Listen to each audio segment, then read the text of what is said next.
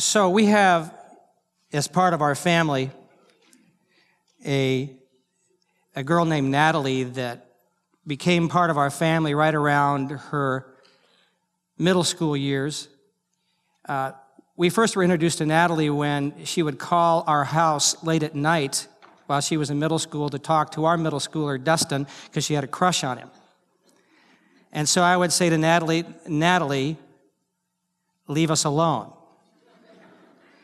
And Natalie never left us alone, and now she's part of our family, and we're really glad that she didn't leave us alone. So several years ago, we're sort of like mom and dad to her in some senses. So she was getting ready to move to Washington, D.C., and she needed to lease a vehicle, and so I went with her to lease the vehicle, and we found a dealership, and we found a vehicle that she liked, and we walked through that entire process. And so we're getting ready to sign the papers, and she said, "Well, really, I would like that same vehicle only in that color over there." And so they said, "No problem." So they pulled out another vehicle, and she signed the papers, made it official, and got into the vehicle, and I followed her home. But it just didn't look right, and you need to understand that Natalie is about 4 foot 13 inches. That's about what she is. You'll figure that out. She's not very tall, and so it just didn't look right. And so we got to the driveway, and I ran up to her car. I said, "You can hardly see over the dashboard. What are you doing?" She said, "Well, when I got in the car, I reached down to hit the power button to lift the seat up," which she has to do. And she said, "There's not one in this vehicle." And she said, it's preset for this size. And she said, it's really difficult. And she said, "But I signed the papers. I've got the vehicle now." So she said, I guess what I'll do is I'll get a pillow or I'll get some books." I said, "Are you crazy?" So we contacted the dealership and said, "The car that we drove is not the car that you gave us. It's kind of alike, but she needs the seat to get up in height so she can see over the dashboard." And so we went back, and they were just so gracious, and they ended up giving her a much better car than she even had driven out originally at the same price. It was wonderful, and it was so great to see her then get in the vehicle, and she just, she's like this, and suddenly she just comes up like this, and she's in place. And so she basically reset the preset for herself, and now she can see where she's going, which is a good thing. So I have a question for you this morning. What is it that you think you're stuck with? What's been preset in your life? And we're defining preset this morning this way: to set or adjust in advance of its use. You say, "Here are some things in my life that seem to have just come this way, and I have to live with them that way. I've got these things in my life that are there, and so we end up making choices every day based upon what we have already had preset in us by tradition, by circumstance, by our home life, by our challenges. These things are preset, and this is the way it always will be. We're stuck with this personality, or this destiny, or this handicap, or these limitations, or this failure. I'm stuck with that." So we have to ask the question, what is it you want to do with your relationship with Jesus? And the real question is this: what do you think Jesus wants to do with the relationship he has with you? And I want to tell you what he wants to do with us is he wants to reset the presets that are in our lives. So for the next 7 weeks, we are going to look at 7 parts of life that seem to be preset in our lives that need to be reset. And those 7 resets will give us a much better view of how we should live life. The guide that we will use to walk us through this is a letter that was written by a first century apostle named Paul to a place called Philippi.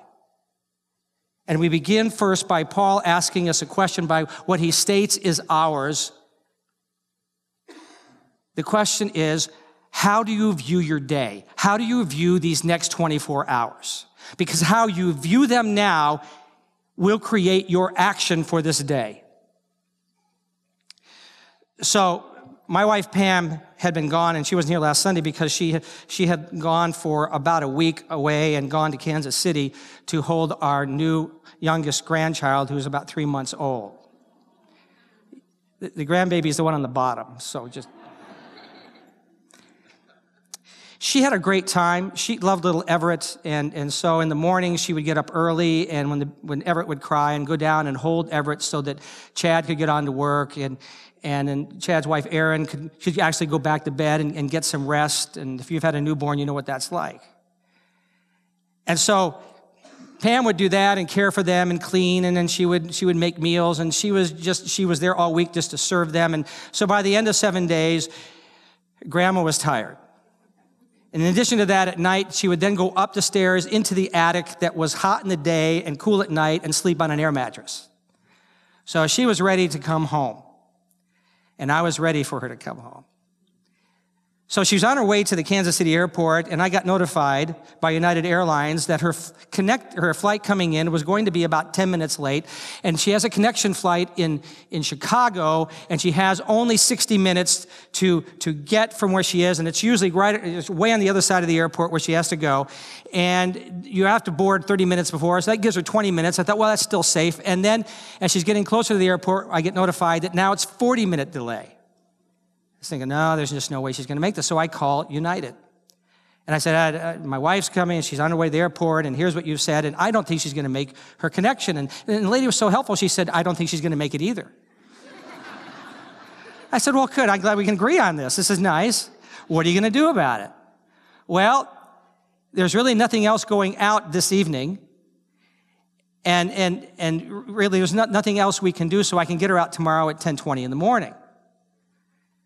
I said, but let me ask you a question. Is this a mechanical delay or a weather delay? Because if you fly, if it's a weather delay, they won't do anything for you. If it's a mechanical delay, they might do something. She said, all I know is that flight was late because the flight before that was late and the flight before that was late. And I thought, lady, and she said, so I have no idea. So I thought, well, okay, and my preset says once the airline digs in, there's really not much you can do. So I called Pam and I said, here's what I'll do. I've already booked you for the 10:20 flight tomorrow. I'll make you a hotel reservation. Don't even go to the airport and mess with those people. Just go to the hotel and get some rest. And Pam's preset is, no, I'm going to the airport. I'm going to see what I can do. Yeah. So I said, well, go ahead. And call me when you figure out what you're going to do. So a little bit later, she calls, and I said, where are you? She says, I'm at the Sheraton Hotel. I said, the Sheraton? I said, who paid for that? She said, the airline. Serious? She said, and when I got here, I asked for an upgrade. They gave that to me. I said, are you serious? And she said, yes, and I also get dinner tonight free, and tomorrow morning I get breakfast free. I said, serious? And then I said, well, are you okay for the flight tomorrow? She said, oh, yes, and by the way, they're flying me first class. And I don't have to pay for my baggage. I said, well, excuse me. So then she calls my daughter-in-law and says, I'm in Kansas City, and I'm here because of this. And my daughter-in-law says, I feel so bad. We'll come and get you, and you can come and stay with us tonight. Now, put yourself in Pam's place. A full house, crying baby, attic, an air mattress, big bed, Sheraton Hotel. Which would you choose? Sheraton Hotel. We were delighted, I was delighted that she had gone with her preset and not mine. It always doesn't turn out that way, but I can tell you that because of the way that her mind was preset, no matter what circumstance she would have gotten into at that moment, Pam has this way of thinking, it's going to be good. It's going to work out. Several years ago, Pam got stopped by the state police right down here at Peach and Oliver Road. Now, it happened to be on her birthday. She got stopped. Now, this is how her mind thinks. She said, Jack knows people, and he's having this cop stop to wish me a happy birthday. I'm serious. He walks up, and she rolls down her window and says, are you here to wish me a happy birthday? He says, no, I'm here to tell you your registration is expired. She said, well, that's my husband's fault. You need to talk to him.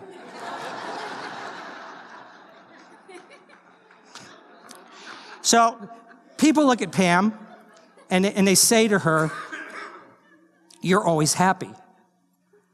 I've been married to her for almost 39 years, and I can tell you that she's not always happy. But I'll tell you what she's got, and this is what I want us to begin with today, is that happiness is based on happenings. Joy is based on positioning. Paul is not judging his day according to what happened. Paul, this apostle, has this intense drive. He's a type A, he's a D personality, he is passionate, he is driven, he's going to do this thing, and the thing he's going to do is go around the known world and tell them about a new king, one who has been crucified and has risen again, this Jesus of Nazareth. And the way that he funds himself is that he makes and sells tents. And he loves to be with a crowd of people. He just soaks it in. And when he writes this letter we're about to read, he is sitting in prison in either Ephesus or Rome. He is isolated. He is alone. He cannot support himself. He has no friends. And you need to understand something about a Roman prison.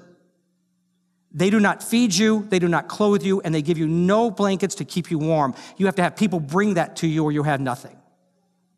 And this is the situation that Paul finds himself in. And above all that, the odds are that before he gets out of there, they will execute him.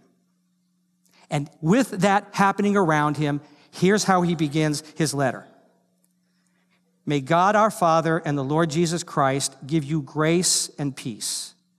For every time I think of you, I give thanks to my God. Whenever I pray, I make my request for all of you with what? With joy.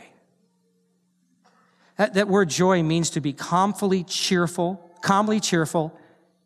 and delighted. Now catch this. He is in prison, everything's been stripped away, and he is calmly joyful and delighted. So when things fall apart for you, how do you see life? What's your preset? I know people who are happy according to what is happening. And as long as the happenings are making them feel good, they have happiness. So if I'm going to go do this thing, it's going to make me happy, and then I'm going to happen to do this thing and this happening, and I'm going to get a hold of, and I'm going to go to this happening and this happening and this happening, and always moving for one more happening. And what's happening in our culture is that we're looking for happenings to make us happy, and we keep increasing them and intensifying them and adding them to our schedules. And we find ourselves with nonstop happenings that are supposed to make us feel good. And what motivates us is this disease, this phobia called FOMO, F-O-M-O, fear of missing out. If I don't do that, if I don't take hold of this opportunity, I will miss a part of happiness in my life, and I will never get that back. I will lose that. Exactly. So we pack our schedules full and we exhaust our resources. And if anyone should have FOMO, the fear of missing out, it's Paul, because he is Jesus' apostle to the world. And here he is stuck, doing nothing and having nothing. And you know he's got to be thinking, what am I missing? What's happening out there? What am I missing? Yet he does not have that fear, because he knows he's not missing anything, because it is not what is happening, it is what he's been doing in positioning himself. And where he positions himself is not in location. After Pam and I first moved here 20 years ago from Oregon, and in Oregon, it's just absolutely gorgeous, and out my back window of my office where I was before, I could see beautiful Mount Hood, this huge mountain. It was just absolutely gorgeous. And so friends would go from here and visit Oregon, come back, and say to us, why did you move? Why did you ever leave that place? Oh, because I love winters. No. You know, when God decided that he heard the cries of the nation of Israel who were in captivity in Egypt, he freed them up, and then he said, here's what we're going to do. You're going to follow me. And so as over 1 million people headed out into the desert, the wilderness, there was this huge cloud, they called it a pillar of cloud, that covered those 1 million people. And in the desert, it shaded them and was their personal GPS. Just follow me. I'll get you there. At night, it was warmth because it was fire, and it was their nightlight as they traveled. And wherever it would go, they would go. When that pillar would stop, they would stop. Because what that was the very presence of God. And what they began to understand was, here is the presence of God, and everything we need is right here with this covering. So wherever that covering goes, I will go. I will follow you. At one point, the children of Israel made God so angry, he said to Moses, I will go ahead and let you go there, and I will send an angel ahead of you, but I'm not going with you to the place that I've designed for you. And Moses said, I'm not going unless you go. And he understood that unless I stay within your presence, no location will satisfy me, and I will not be the person I need to be. So I need to be at home wherever your presence has taken me. So the reason that I'm in Erie, Pennsylvania, is because God's presence says, come follow me. I'm taking you to Erie, PA, and right there is where your home will be, and I will cover you there. And there you will find your joy. This is the place I have you covered. So whether Paul is in a prison cell, or if Paul is on the streets or on a boat in the middle of the Mediterranean, it doesn't matter to him as long as the presence of God has him covered.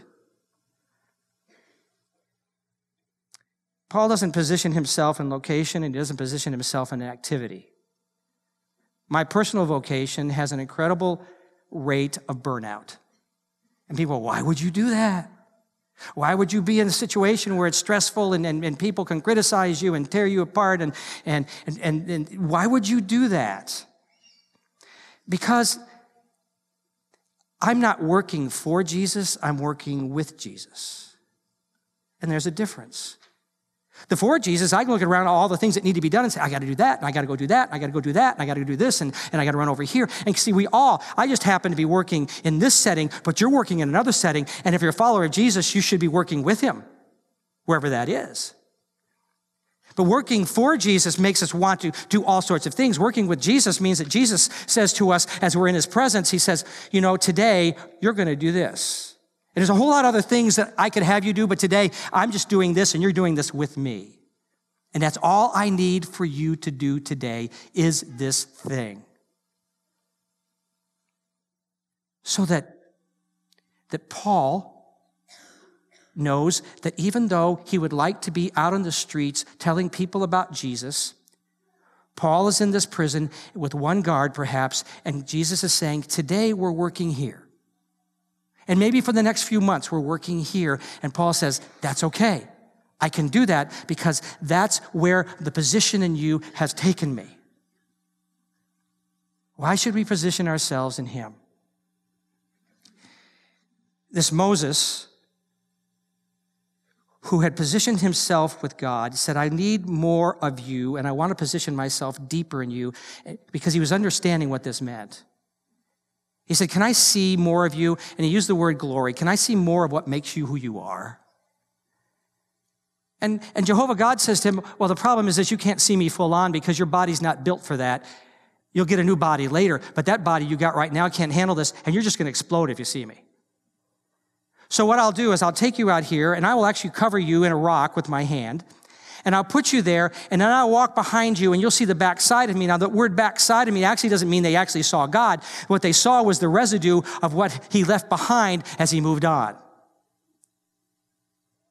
And it was so amazing just to see what was left after he had gone that when Moses came down off that mountain, it so changed him physically that he was his own nightlight. He just shined. It was amazing. When you are in God's presence, when you are truly in his presence, you pick up God's stuff on you.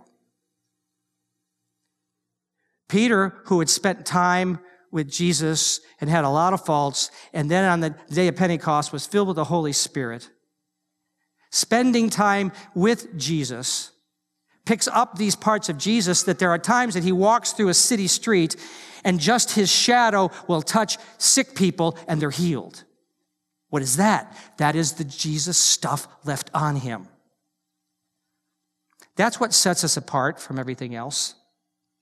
These pieces of Jesus that we get when we position ourselves in him. Shane Claiborne writes in his blog, "The more I read the Bible and study the life of Jesus, the more I become convinced that Christianity spreads best not through force, but through fascination. But over the past few decades, our Christianity, at least here in the United States, has become less and less fascination. We have given the atheist less and less to disbelieve.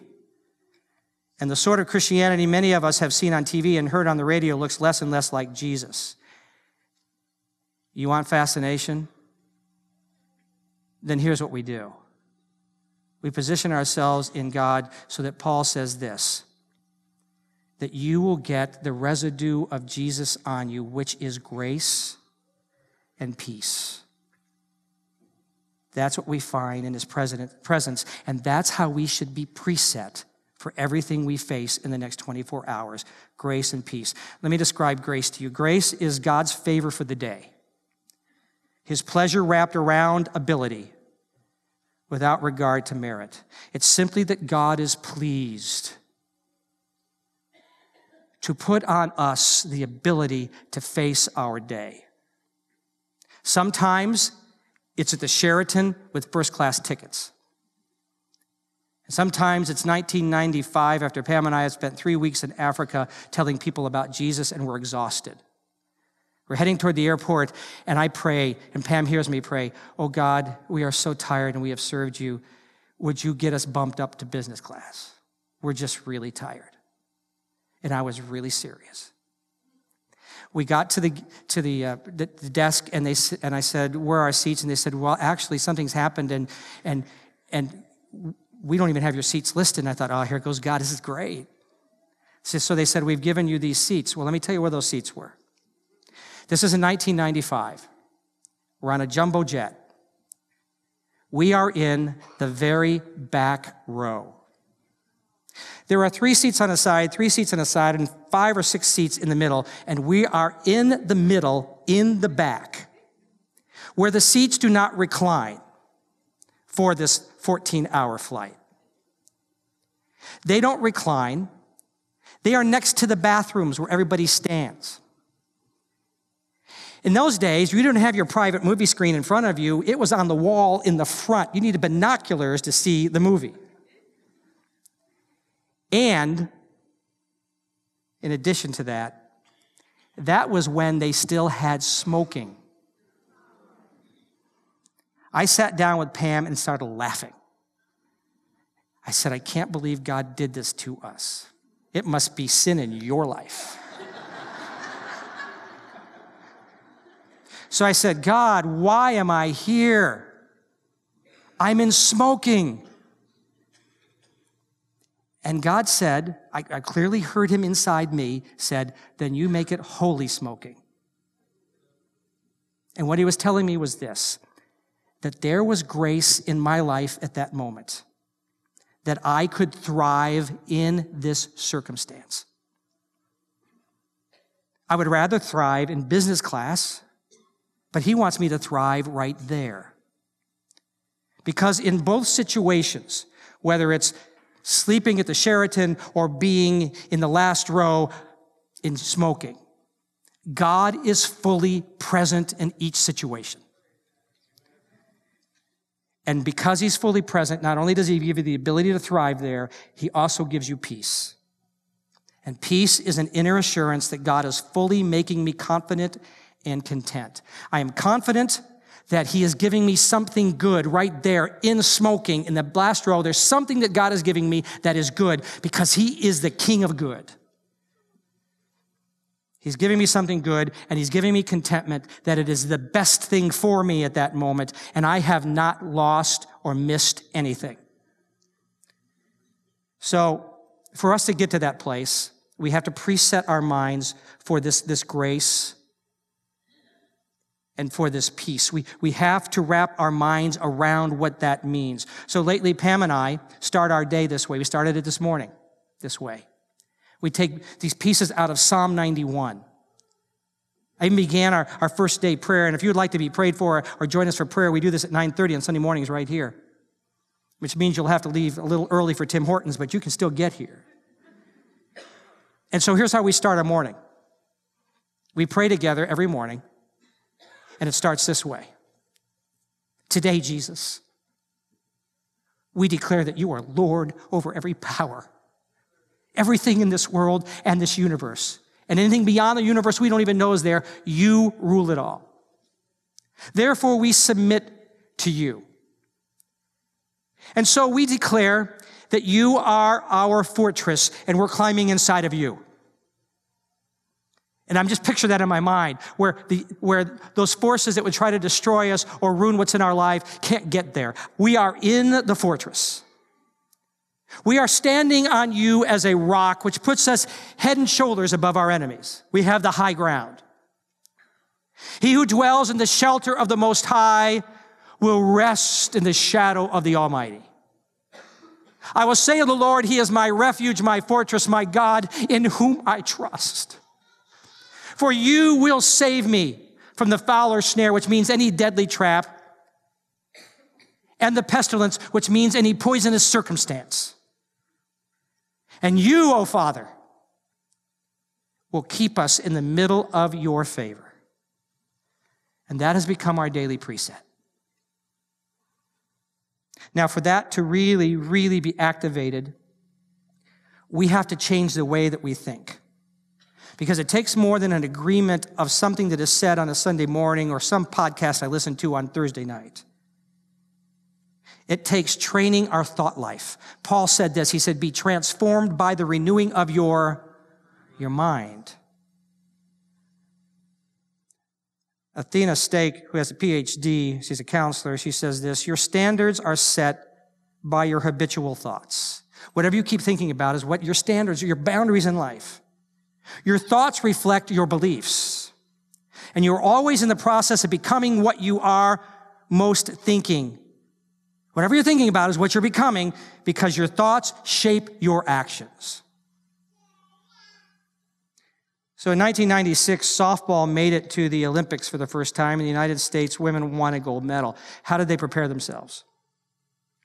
Well, if you've ever seen a softball thrown from 43 feet at 65 miles per hour, you have about 0.4 of a second to react, to see what the spin on the ball is, because a softball can do even more than a baseball can. It can rise, it can dip, it can curve, it can come straight, and it comes, and you just can't believe how fast it's coming. It's equal to a major league player standing at the plate, 60 feet, 6 inches away. The guy's pitching at 100 miles per hour. That's what it looks like. So how they prepared was this. They used an air cannon, and they would fling red or black tennis balls painted with a number on the tennis ball. And did I mention the size of the number was 1/2 inch?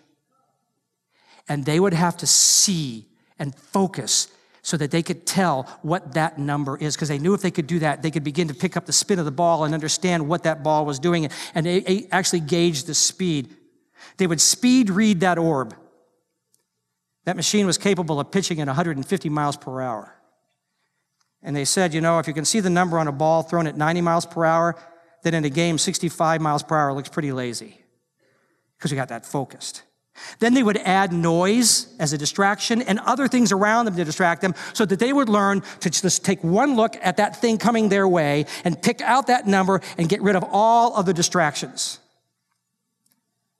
And they would come up to that plate with that mindset. That was their preset. So I have a question for you again. How are you conditioning yourself to look at your day? If you're just saying, whatever comes, comes, then you're in trouble. Because today there are millions of thoughts, there are millions of messages, challenges, and choices zipping by right at you. And you're trying to figure out which one to do, and they're wearing us down, and they're exhausting our resources, and they're stressing us out. Look at Jesus. He never seemed to have a confusing schedule, and he never had fear of missing out. Somehow he was able to zero in on what was supposed to be for the day, and that's the thing he focused on, and that's what he took care of. One day he said, all I need to do today is go to the Samaritan village because I must go there. Because God was going to change a woman's life, and that's all God had on the schedule for that day. In the same way, Jesus intends for us to zero in and power through. Folks, we are too busy. We are doing too many things that are not on God's list.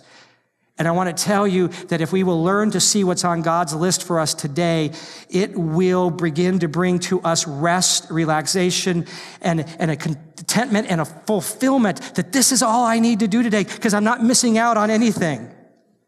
So we've got to reset our present presets of packed schedules and our drive to accept every invitation and every opportunity. That's why Paul prays this. And this is my prayer. That your love may abound more and more in knowledge and depth of insight, so that you may be able to discern what is best and may be pure and blameless until the day of Christ. Paul's saying, you know what? For the next 24 hours, here's what you need to do. You need to look for the number one. What's the one thing you need to do? One thing. Love God and your neighbor as yourself. Find that today, because that's all God expects us to do. And that love is more than emotion and affection. That love includes knowledge and insight. Because here's what I know. I know that as I study God's already revealed words, we call those the Holy Scriptures, as I study those, and I ask Him about those things in my world, that when I start to walk through my day, I begin to see the number on the ball. And all other distractions fade. We see how the world is spinning and what it is we should focus on today, and we don't have to worry about missing anything else, because God is revealing to us today, this is for your life. And life begins to slow down when we start our day with this preset of grace and peace. And when our vision is trained for the day, there are not 50 shades of gray. There's a clear view. Paul lived in a society where several moral issues were distorted and blurred, making it difficult to know what the right thing is to do. He says, I pray that you'll find what I have found, that life will become clear for you. And it'll become clear for you when you preset your life with grace and peace. And you'll find a new clarity. You know exactly what to do. Sometimes we sweat so much about what's God's will, what does God want, what does God want. I'm going to tell you that if you spend time with Him and you take in this grace and this peace, you will begin to be able to recognize immediately what that is. In fact, it'll become part of who you are. In fact, it'll come sometimes you go, well, could this be right? Could it be that easy? Yes, it could be. And sometimes you get so connected with God that He says to you, go do whatever you want, because our hearts are so intertwined right now. Go do what you want and I'll make it work. Because what you're looking for is the number one thing, which is love God and love people around you. Then we'll know what we should do in every time and every place. Even if you're Paul the Apostle and you're sitting in a prison. So we have this friend of this church who came connected to us and began to grow in developing this preset of grace and peace and understanding God. And so he began to be mentored by some folks around here and began to grow in that. Now, before he came to us, he had been arrested several times for DUIs. And so while he was here, he went before the judge, and the judge sentenced him to some prison time. And so he's in prison right now. And our concern was, how's God going to take care of him? We're not sure how mature he is. We're not sure how preset in his mind he is to handle this thing in prison. And so this last week we received a letter, and I'm going to read parts of these letters, and just so that I have a name for him, I'm going to call him Dude. So here's some of the things Dude says.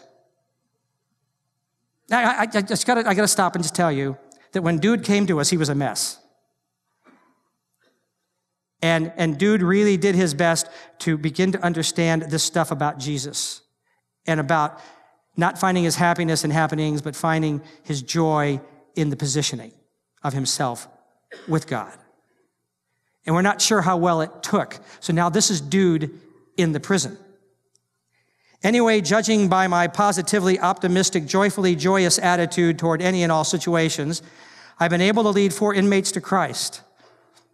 3 of the inmates read their Bible and daily devotionals every day. They also attend church every Sunday, in which the Lord has led me to encourage them to do so.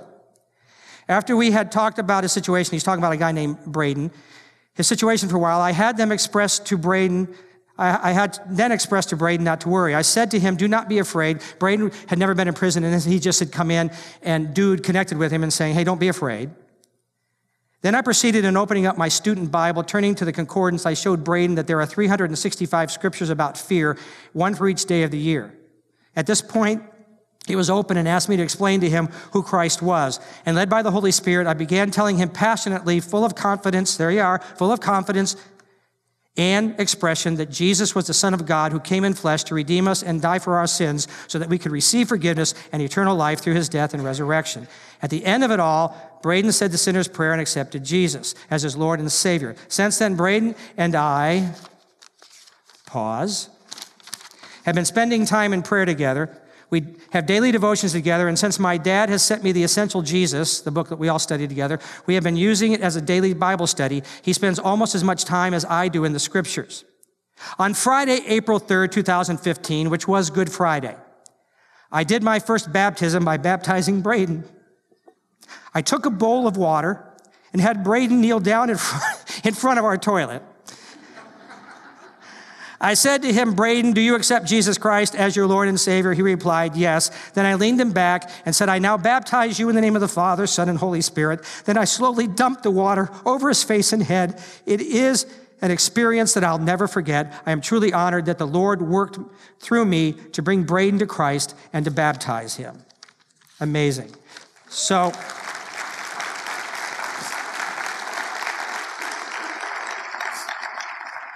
he ends with this. I seek the Lord with all my heart and ask him in prayer to guide my heart and to fill me with practical wisdom and spiritual wisdom to help me in my development for my missionary work. He has this calling to share Jesus. And I know for a fact that this is the point of my exile. He's referring to the fact that he feels like he's been exiled away from everything else, as Paul had been exiled in his prison. He said, I am here because it is good. I have a purpose. The fact that ever since the Lord has revealed his purpose for me, I have been filled with the overwhelming joy, and this is why I know it's of God. See, joy is not happiness. Happiness is when the happenings are happening like you want them to happen. Joy is a positioning that no matter what you face, there is a confidence, there is a contentment, there is an ability. There is this settling in that I'm okay right here because it is good and God's going to give me the best at this very moment I find myself.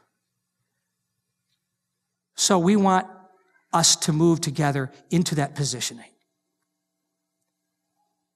And to do that, it's going to take more than you just saying this morning, hey, that was a great story and that was fun and that's really good. We've got to train our thinking now. The way that our thoughts come through. I was at a gym and I had a guy that was going to train me on working out and so he said, okay, first thing you're going to use this kettlebell and you're going to do this thing with the kettlebell. And I said, okay, show me. So he showed me and he said, okay, that's what you're going to do. I thought, okay, great. I got that. I can see what you do. He says, okay, now do it. What? Oh yeah, you got to do it now. I can do that. So I take this kettlebell and I swing the kettlebell. I do these squats and I get up and back and forth. He said, see if you can do like 20. After about 3, he said, are you lightheaded? Uh-huh. I am. So the issue is this. You can agree intellectually from what I've told you today, but unless you start doing it, it's not going to do you any good. And you've got a whole lot of things coming your way today that you have to choose to do. But there'll be nothing more important than you positioning yourself with God. Because he's going to train you to look at the day, and you're going to know today. By the time, when you spend time with him, you're going to wake up every day, and through that day, you're going to say, that's what I'm supposed to do today. That's the thing. That's right there is what I'm supposed to do. So to help you with that, we want to encourage you to go to facebook.com Erie First. And we're going to be putting on, as we go through this series, we're going to be putting on some thoughts from the messages that we're giving you and encouraging you to just remember those things and go back and listen to the podcast. And then we want you to join in and Twitter, whatever you're going to do, but just join in with us and say, here's what I'm doing. And, I'm going to encourage you because I'm trying this. And let us, as a community, can we start walking this together, how we're positioning ourselves so that we look for the next 24 hours every day preset, that it's going to be great. It's going to be good. It's time to reset our presets. And especially with grace and peace. Because if we do that, we end up with the ability, the confidence, the clarity, and the power to make it a great day. So here's my blessing on you today. Have a great day. Now it's up to you. God bless you. Have a great day.